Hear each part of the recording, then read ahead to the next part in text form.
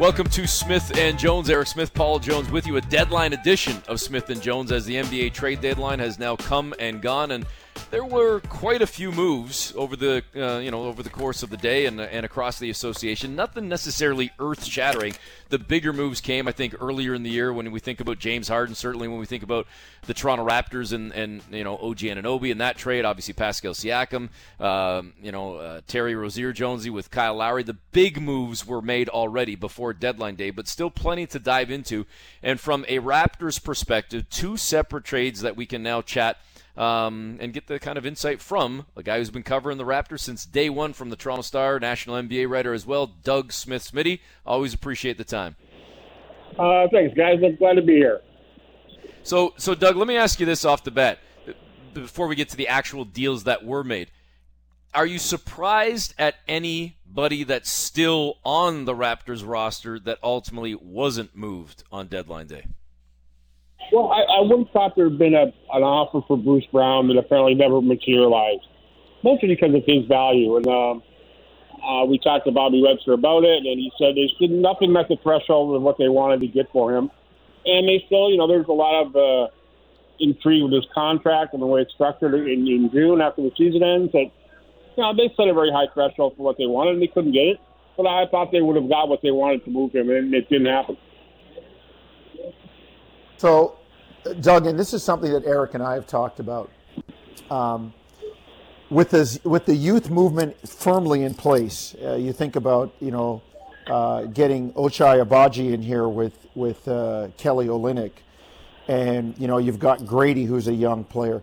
You do need some vets, and is Bruce Brown? I mean, he's not on the same timeline as these guys, but is Bruce Brown not a decent vet to kind of be a good example, a hard worker, kind of a grinder type in the locker room for a lot of these young guys? Yeah, I suppose. I suppose he is and will be the longer he's here. I'm not sure he's had any chance to have that impact yet, and I don't expect to be on the team in September, so I'm not sure that that's going to be part of it. I mean, having Garrett Temple around for a full year has been a big deal, and I think next year, if they re-sign Kelly Olynyk in the summer, as I'm virtually sure they will, he may fill that role. So, yeah, Bruce Brown for the next 30 games might be that guy. Or, Bruce Brown might say, hey, I'm playing on a 25-win team. Maybe I'm not going to be that gritty, grindy kind of guy because what's it going to give me? Interesting. And for folks that are just tuning in, I mean, if you haven't already looked at your phone or looked at a website or looked at social media or whatever, again, the Raptors dealt Otto Porter, Kyra Lewis, and a first-round pick to the Utah Jazz for Kelly Olynyk and Ochai Agbaji, and also then sent Dennis Schroeder to the Brooklyn Nets along with Thaddeus Young in exchange for Spencer Dinwiddie. They have since waived Spencer Dinwiddie, so Dinwiddie will not be on the Raptors roster, and there's some savings there financially and certainly flexibility financially that comes in the offseason by not having Dinwiddie on the team, but also in getting out of that extra year on the contract that would have been there with Dennis Schroeder. So, Smitty, having said all of that, you walk out of the day with a player that you anticipate re-signing in the offseason in Olynyk, a player that is at a good, controllable number that might have some good upside as a former top 15 pick in Agbaji. Where it stands now, then, in terms of where the Raptors go the last couple of months of the season, do you think it's a matter of simply trying to evaluate or still making a push for the play-in and trying to get to the 10th seed? Like, where do you kind of see the dust settling as the Raptors get set to open up a homestand?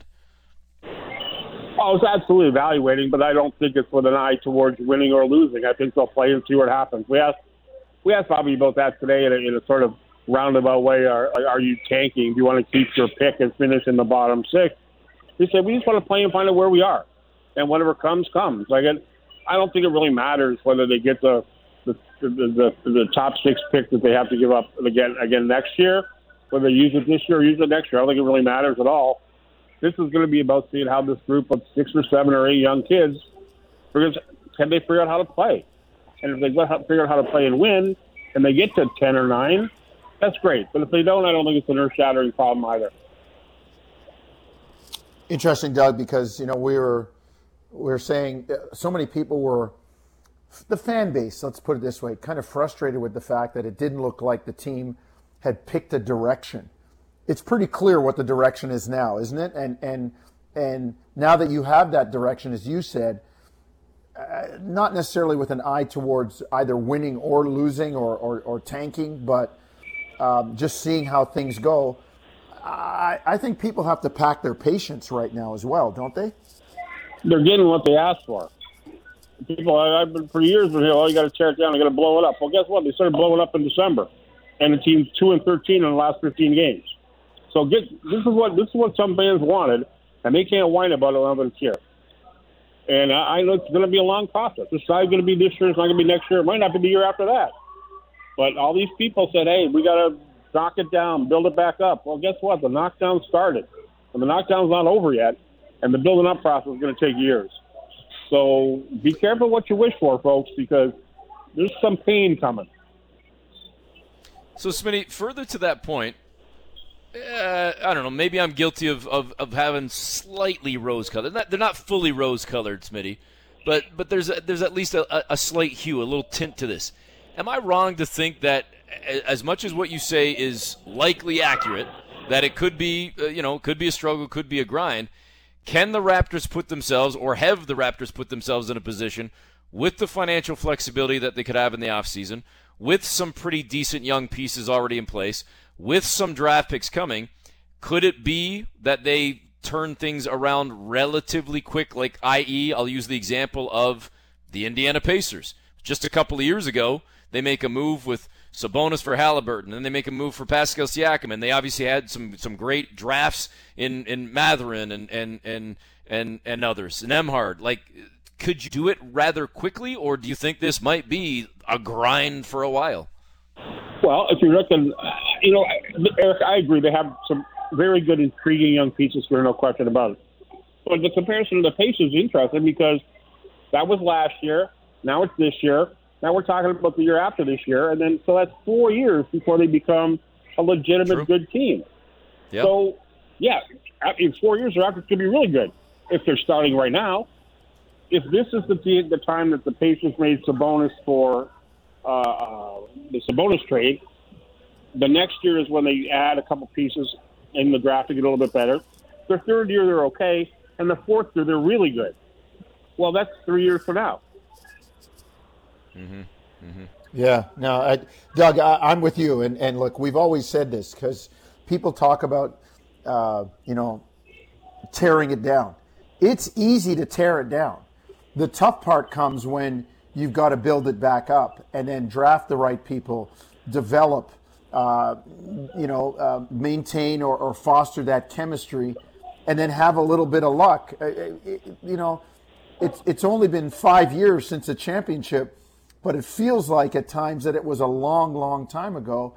And you're right. It's going to take a while to put this thing back together. And I keep saying this. You need to pack your patience.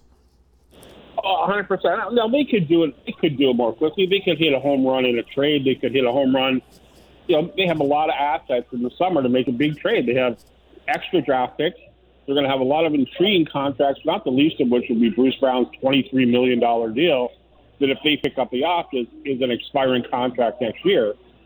They're out from underneath $12.5 million Dennis Schroeder dollars. So there are ways for them to make a big splash, but big splashes are hard.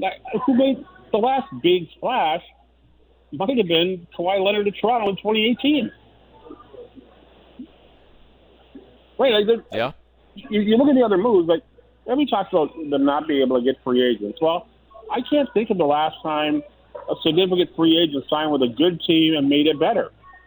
Kevin Durant and Kyrie Irving did not do it in Brooklyn. The Lakers got good when LeBron went, but they traded for Paul George. The Clippers made trades rather than free agent signings. Anthony Davis and Paul George to the Clippers. The free agency thing is it's like this weird thing that people hold out there like it happens. It doesn't happen. You have to make astute trades and have the assets to make those trades. And finally, the Raptors are getting some assets, extra first-round picks, a bunch of young players who are on relatively inexpensive deals. Now they maybe have some things to go to market with. They haven't had those things in years. Smitty, We appreciate the time on a very busy day, and no doubt we'll be bugging you at some point before the end of the year, and hope you can still find some enjoyment in this last little bit here to sit in your perch and look down on this team as you've done for so many years. All the best, man. No problem, sir. Talk to you guys later on. That was Doug Smith from the Toronto Star. All right, Jones, we kind of hit the show like rolling. We went right into Doug. We got things tracking with Smitty, but we haven't had a chance to kind of give our own 2 cents. So before we step aside, we're going to have Scott Perry coming up shortly, the former general manager of the New York Knicks. But Jonesy, what do you think about what the Raptors did or didn't do today, and your thoughts on the new bodies, the new faces?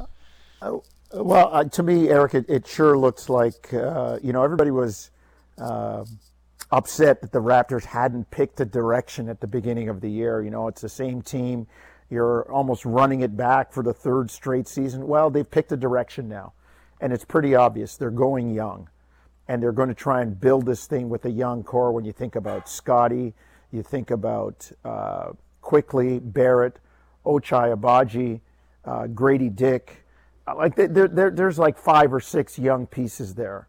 And you're trying to build with them, and that means you see stuff like you saw maybe in Houston, you see stuff like you saw in New Orleans, you see stuff like you saw in OKC, and you see wins like you did against Charlotte, and those are the vicissitudes and vagaries with a young team.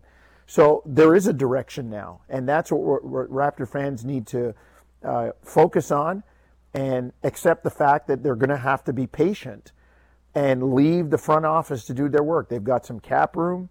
They've got expiring contracts. I think this is the reset. It's happening now, and if you're a Raptor fan, you have to be encouraged, but at the same time, pack your patience. I agree with you almost entirely, but I am going to give you a but. The but is Kelly Olynyk here for, let's call it 30 games, or is he potentially signed in the offseason? Is Chris Boucher part of the present, let alone future, or not? Where do we land with Gary Trent when the offseason rolls around? And the reason I bring those names up, Jonesy, it's not like I was necessarily expecting, 2 of those guys as, current Raptors to necessarily be dealt. And I'm not against the addition of a player of Kelly Olynyk's skill level, let alone character.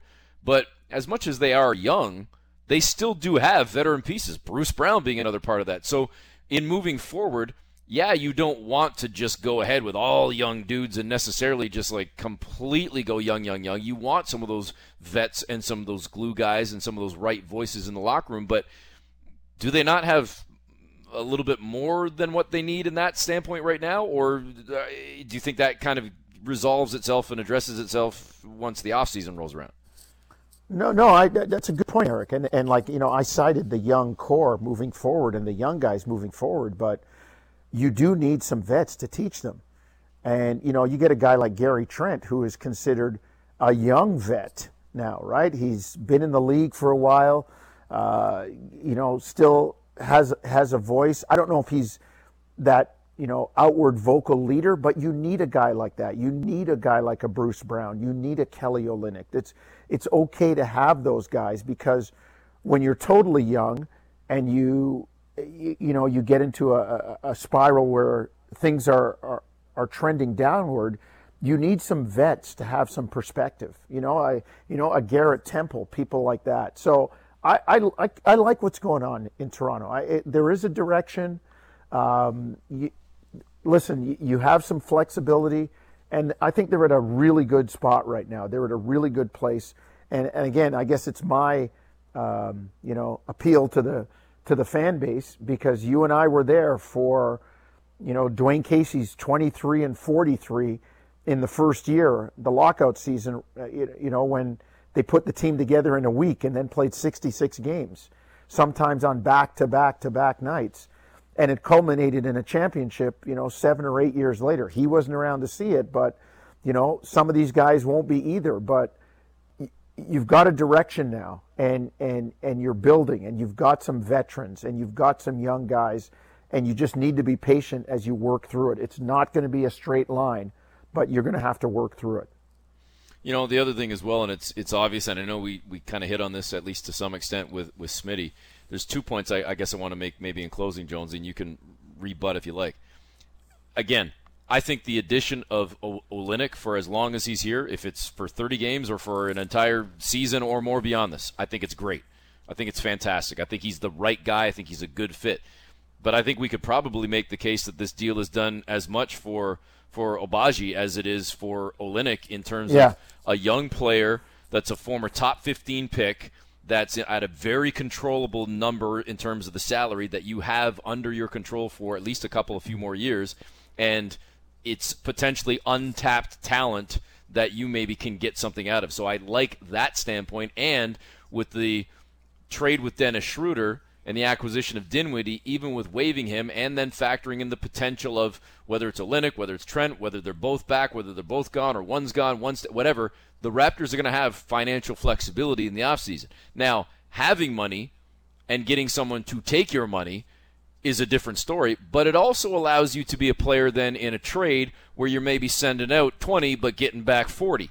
And that might be where the Raptors make their strike, Jonesy, in terms of making a trade as opposed to having to rely on a free agent. Because as it exists right now, and I know Bobby Webster addressed this in his press conference a little bit, they still want to see some more time with Scottie at the point.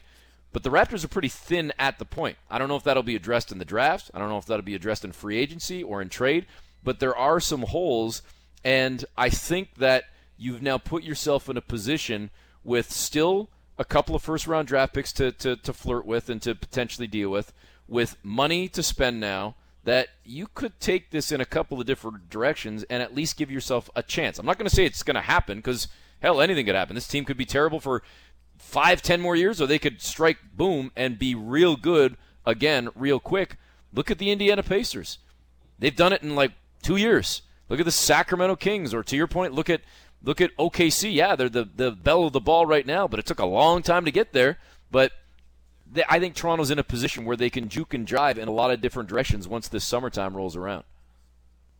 I agree. There's flexibility, there's room for growth, and you've got a good timeline, Eric, because there's no rush right now. You want to win quickly, but you have the capability of trying to at least build it properly and not make mistakes. So I wouldn't say the slate has been wiped clean, but it's a pretty open canvas right now.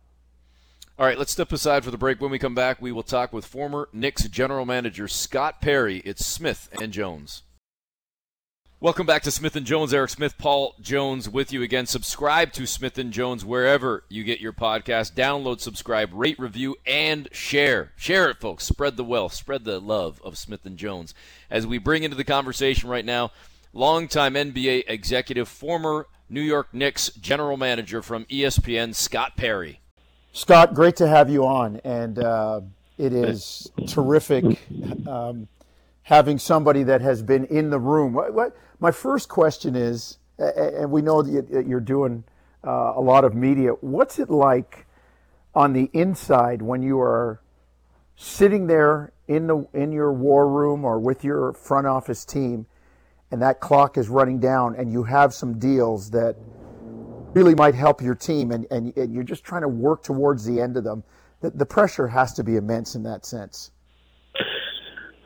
Obviously, there's a lot of pressure during that time, but like anything else, you rely on your preparation. And so in my case, in my years as a front office executive over 23 years, I always felt that we were greatly prepared for trade deadlines, because what we did is we got started coming out of training camp, really. So we had a plethora of meetings with, executive front office staff, pro scouts, analytics team. And, you just start really tracking your team and tracking the league. And you toss around a lot of trade concepts and proposals all throughout this early part of the season. So that as you get down to the home stretch, the final week of the deadline and to the final day, you have really vetted out what deals are real that have a chance of happening, and you really are just focusing on trying to push whether it be 1, 2, or how many ever you're looking to do over the finish line. And you also know that all of your peers are now under the time clock. And because I will say this, a lot of times during trade deadline, there's a lot of what I call busy talk, or talk that doesn't lead anywhere leading up to the deadline. But when you get to this day, all that has to go out the window. So I always just had time for those who were no pretenders, just those who were really serious about trying to get something done, and then you just put your best foot forward and you live with the results.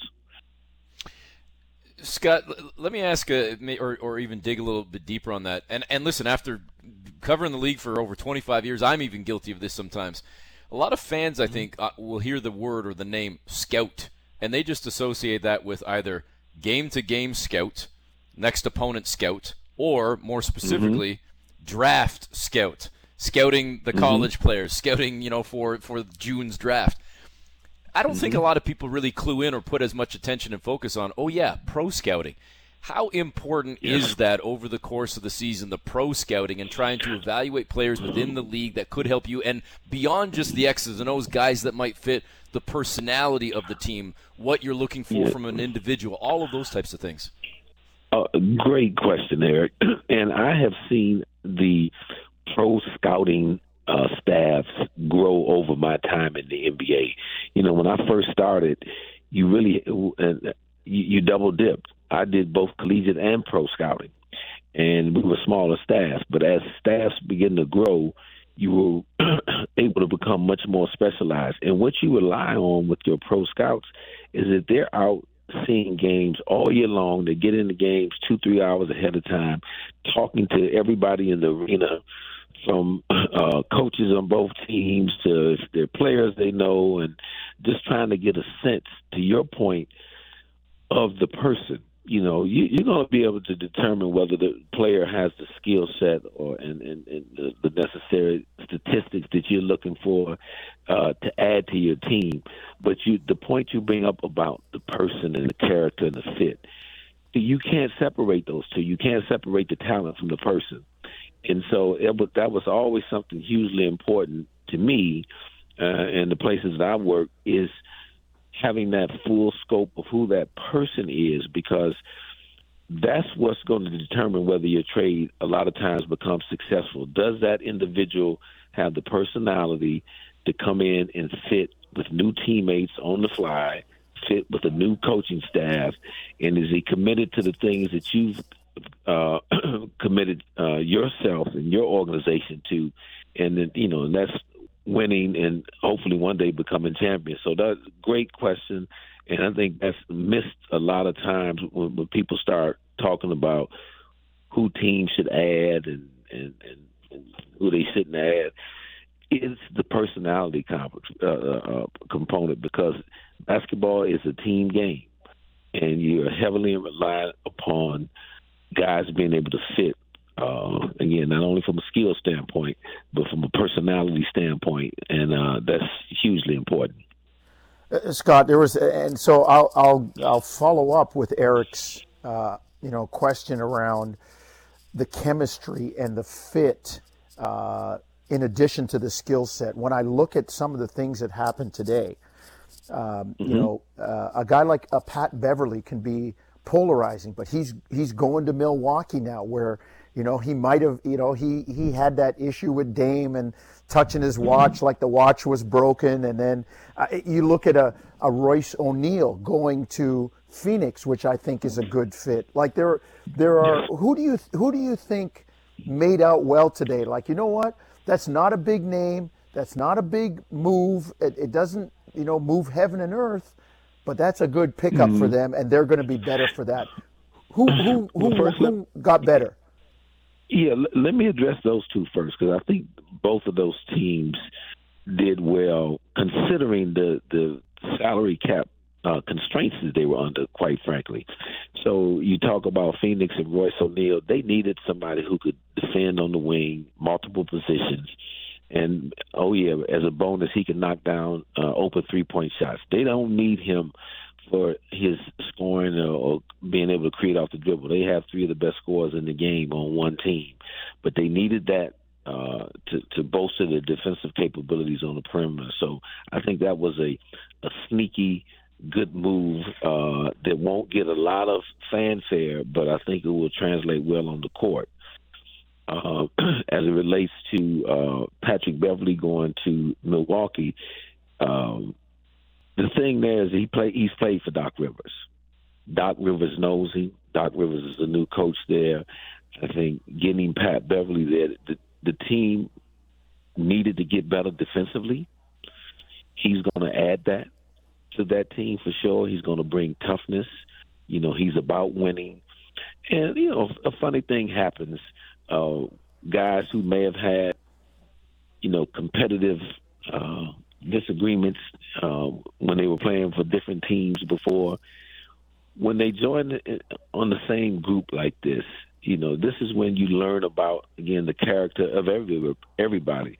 And from what I know about Dame Lillard, and from what I've been able to witness with Pat Beverley moving from team to team, having been a thorn in a lot of guys' side before he joined those teams, I think they're going to be able to put that aside because they've got one goal in mind, and that's winning the championship this year. So I like the move. It was a quiet move. And I'll tell you another team that I thought quietly did pretty well today that won't get a ton of fanfare, and that's the Dallas Mavericks.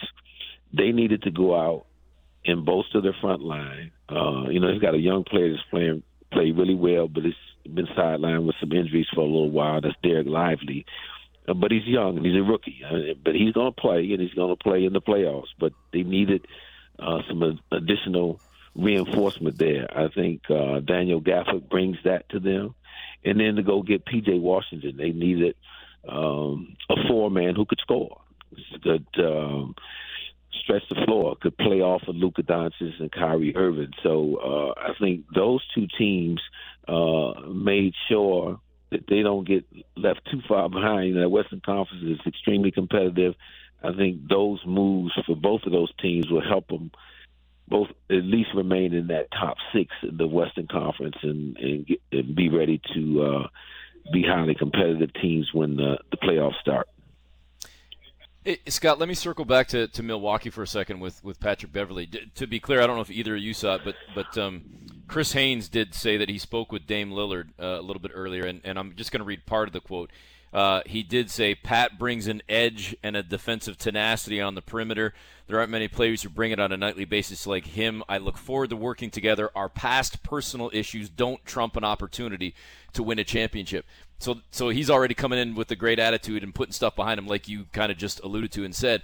What surprised me a little bit was two teams that are battling one another in the Eastern Conference, Philadelphia and Milwaukee, making a move. Now, with due respect to Pat Beverley, this is maybe not the same as Milwaukee acquiring Dame Lillard, giving up on Drew Holiday, only to end up having Drew Holiday land with the Boston Celtics, right, which I'm sure they didn't necessarily foresee. But I was a little bit surprised to see two teams that are going nose-to-nose making a deal together.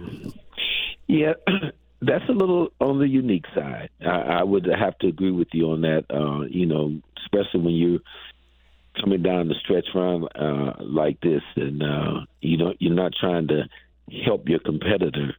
But what it also signals or suggests to me, and I don't have any inside information to this, but I'm guessing that a team like Philadelphia is going to be looking into the buyout market. And, a name that's been tossed around is Kyle Lowry, who had played in Houston when the GM Daryl Morey was there. And, maybe they've got eyes on that happening and being able to try to replace Patrick Beverley with someone like him. That is a total educated guess on my part to, kind of understanding why they would decide to do that, or possibly what could have happened when they made that move. They might have been in conversations with other teams to trade for another player that was going to replace Patrick Beverley at that time, and maybe that deal fell through prior to the deadline ending. So it's got to be one of those two things, I think. It's Scott, and this is where I'll call on your expertise as a guy who had to work around the cap. I agree. I mean, I like Philadelphia makes that move, and there's got to be something in the bag somewhere that they're doing. But I look at the new CBA now, and the payroll sets one standard, one apron, and then there's a second apron, and then there are contingencies and guidelines, limitations around that in terms of how much a guy makes. He can't make more than the mid-level, all of these things. Does that limit a place where a guy like, let's say, Kyle Lowry could end up, where Spencer Dinwiddie, who is reportedly, he was bought out by the Raptors? Does it limit where those guys can end up and maybe make it tougher for a contender? It does. And I believe you got about 9 teams that are in that bucket that you're speaking to, because anybody that had a pre-existing salary above $12.4 million, these teams can't sign. So I know teams like Phoenix, Milwaukee, Denver, some of the, I believe Boston, your upper echelon teams, the Clippers, are in that bucket. I don't believe that Philadelphia is in that bucket, though. However, so, that could be a potential landing spot. But a lot of your top playoff teams currently are in that. So that makes it very difficult. Mm-hmm. Now you're limited to guys in the buyout market who are making below $12.4 million before being bought out. And for the most part, again, you're not going to get the same level of player that may have been on a larger salary if you're one of those teams. So again, Denver's a team is a prime example that didn't do anything at the deadline, and I personally think they need to add some sort of presence coming off their bench, because I thought that Bruce Brown and Jeff Green last year were very important to their championship efforts. And watching them this year, I haven't seen anyone necessarily step into that role. Reggie Jackson is still there, and he's a good player and obviously going to be helpful to the cause. But they're trying to develop a couple of younger players, and Brown, the kid from Kansas, and Peyton Watson from UCLA, and you just don't quite know yet if they're going to be ready to produce consistently like you need them to in the playoffs to defend their title. Scott, in mentioning Bruce Brown, let me maybe shift the attention a little bit to the team that we focus obviously a lot on in Toronto and in Canada with the Raptors. Brown, a lot of speculation was that he will likely get flipped. Ultimately, the Raptors did not, if they were even seeking out a trade, did not find a suitable suitor, a suitable offer for him. He still remains with the team. Gary Trent's still here. Chris Boucher still here, but they did trade Dennis Schroeder. They got rid of Thad Young, traded away Otto Porter as well. A couple of bodies coming in, most notably another Canadian in Kelly Olynyk. What do you make of the direction the Raptors are in now? Because the direction might only be for 30 games, essentially the rest of the season, but you've got a good young core, but yet you need some complementary pieces still. You clearly need to get better, but you've got money to spend now in the offseason. Is this do the Raptors have a lot of different ways to pivot right now, or how do you kind of see what the future holds for the Raptors? Yeah, I think it's positive, to be honest with you. When they made the trade with the New York Knicks, I thought that was a real win-win trade for both teams, to be honest. OG was what the Knicks needed, a bigger defender who really didn't need the basketball, but getting back R.J. Barrett and Emmanuel quickly, I think both of those guys are going to be good Toronto Raptors for some time. They were highly productive in New York, high character guys, and they're about the right stuff, and they really want to win basketball games, and very, very competitive. So I like that move to add with Scotty Barnes. So now you got a good young nucleus, all with everybody, I believe, under the age of 24 right now. I did think that the Raptors needed size because, with the exception of Jakob Perl on the roster, there was no size, and it was very noticeable when I watched the team when he was out just a couple weeks ago, and they really struggled with that lack of size. Adding Kelly Olynyk, he's a different type of a center than Perl because he can step out and stretch the floor, and so and in observing or evaluating what they did with the trade to get him, I believe they sent out a first-round pick, right? Mm-hmm. If I'm not mistaken. Right. And so that leads me to believe that they're going to try to re-sign him, I would imagine, unless, because when you give up an asset like that, being a first-round pick like that, that would be my guess that you're trying to keep that player. And I think he adds to the quality, the depth to the team, and that's very important. As it relates to Bruce Brown, not moving him, I'm not totally shocked by that because, again, the teams that probably really wanted Bruce Brown were some of those higher-end teams we talked about that were salary cap challenged a little bit and probably were unwilling to give up, a player that's making $20 million is, probably a good player on those teams, and probably weren't willing to make that exchange. So I think it was a smart move, holding on to him. You hold the option on him. He's a good player. He's a tough player. He's a winning player. So worst case scenario, he's a Raptor for next year, and I think he can help the group. But you also, had the ability to pick up his option and use him as a major trade chip as well. So I like that flexibility that he presents. I think the big question will be with Gary Trent. It's a team that needs perimeter shooting, and he obviously provides that. Can they figure out a way, to re-sign and keep him if they so choose to? Because it's shooting is so valuable in the league today. He provides it in a major way, and so my guess is they're going to try to, figure out a way to keep him.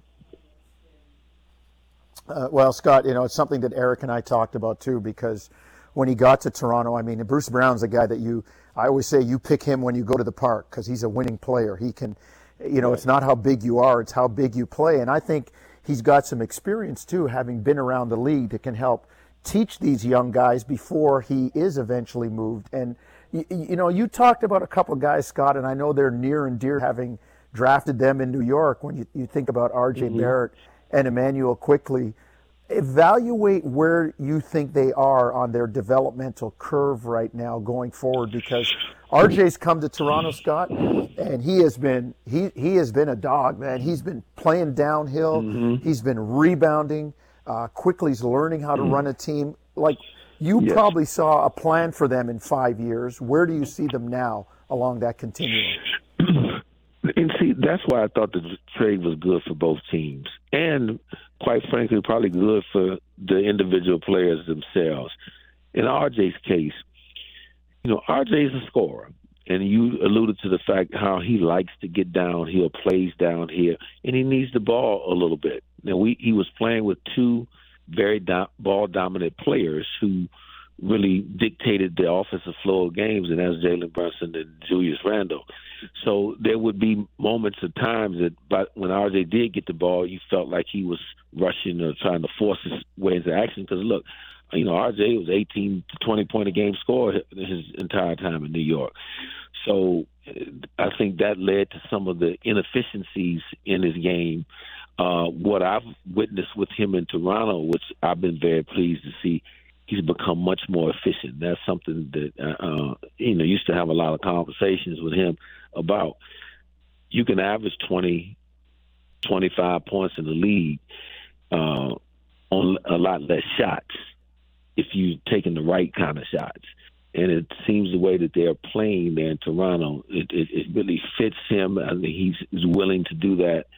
And I think that's why you're seeing a really good version of him now. And hopefully now he's just got to remain consistent in that manner, keep getting better at making the spot-up shots when they present themselves. And he's going to do well getting to the basket night in and night out. That's one of his strengths to get to the free throw line. He's improved as a free throw shooter. That was always the challenge to him, to get above 80%, because he should be shooting 6 to 8 free throws every night. The way he attacks, uses his body to try to finish at the rim. As Emmanuel Quickly, tremendous worker. I mean, the guy is a gym rat, and so is RJ, but Quickly really stands out with that. I mean, he is a basketball junkie. And one thing you didn't get a chance to see a lot of him do in New York is what you're giving him the opportunity to do there in Toronto, and that is run the team.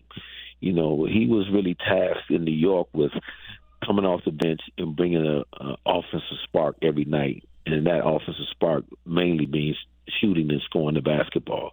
He did it at a high level last year. You know, he was, arguably the sixth man of the year. I know he got runner-up, but he played terrific.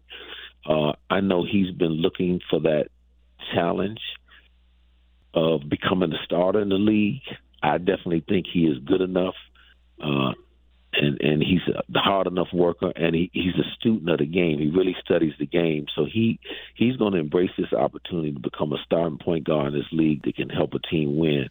So I think the Raptors fans are going to enjoy both of those guys, because they're going to give you an effort every single night, and winning is going to be hugely important to both of them. Last one. We are thankful for your time. We know it's a crazy day, but when you look at the teams toward the top, we've talked about the move by Phoenix, the move by Milwaukee. Boston made a little move. Clippers made their move when they got James Harden. Denver really didn't do anything. Amongst those teams, and is there anybody else that you would say, you know what, look out for these guys if they get healthy and they get everybody together? Who would you? I'm not asking you for a finals prediction, but give me some teams that you would say, hey man, keep your eye on these guys. Well, we've talked about them. We haven't talked about the team specifically yet, but the Knicks, where I just left from a year ago, I think got better today at the deadline. They needed to replace Emmanuel Quickly scoring off the bench. They doubled down on that today because they got two very good scorers. Alec Burks obviously is a tremendous scorer off the bench. He can create off the bounce, and he can shoot it from the perimeter. And then you have Bojan Bogdanovic, who probably is going to be starting for a little while right now with the absence of Julius Randle, and he's averaging 20 points a game. So now you have a team that not only wants to play a physical brand of basketball, very capable defensively, but now they got shooters all around the floor. They can shoot with about anybody. When you can put on the floor Bogdanovic, Burks, Jalen Brunson, Dante DiVincenzo, OG Anunoby. That's 5 really, really good shooters right there on your roster, and a lot of teams would like to have that mix. So that would be one team that I think has a chance to challenge. Denver, I never count out the former champions. They're the champs until you knock them out. I am concerned with their bench, and they didn't address that today. But you still got to figure they're going to be right there. The winners of the trade season, if you will, and I don't think I would have said this. I know I didn't say this at the time of the trade, was the Clippers and getting James Harden. Just seeing how that has manifested over the past couple months, they, to me, look as good as any team over in the Western Conference. They're going to be a real tough out, and this might, as long as they stay healthy, they could be a team that I would not be surprised to see make it to the finals. Milwaukee, I'm going to still have to see on the East side. I'm going to have to see how they come together, because obviously something has been missing from the defensive standpoint. Let's see what happens with the addition of Pat Beverly and how long it takes Doc's presence to be a positive impact with that team. So that's still a work in progress. And then you mentioned the Boston Celtics as another team. They made a small move at the deadline, bringing a young man Tillman in from Memphis. They, similar to Denver, to me, don't have the strongest of benches. Boston has Al Horford, obviously, this, very seasoned and excellent contributor off the bench. But he's a year older now. Who's going to be that real seventh or eighth man for them that's going to really, step up and be consistently? I think Tim is going to help them from a physical nature on the inside as a backup and somebody who would defend and willing to do the dirty work. But I think they have, arguably the best starting five over in the Eastern Conference for sure. So we'll have to wait and see, how all that comes together for that team. Scott, we appreciate the time. Thanks for joining us, and really appreciate all the insight. Thank you guys for having me, and best of luck. And I'll still be watching the Raptors. That was ESPN analyst, former New York Knicks general manager, longtime NBA executive Scott Perry. And that's going to do it for a deadline day edition of Smith and Jones. Again, make sure you subscribe to Smith and Jones wherever you get your podcast, Google, Apple, Spotify, or otherwise. Download, subscribe, rate, review, share it as well. Fresh content every Thursday on Sportsnet 590 The Fan. Thanks to Scott Perry and to Doug Smith, to our producer, Austin Mackey. For Paul Jones, I'm Eric Smith. Thanks for tuning in to Smith and Jones.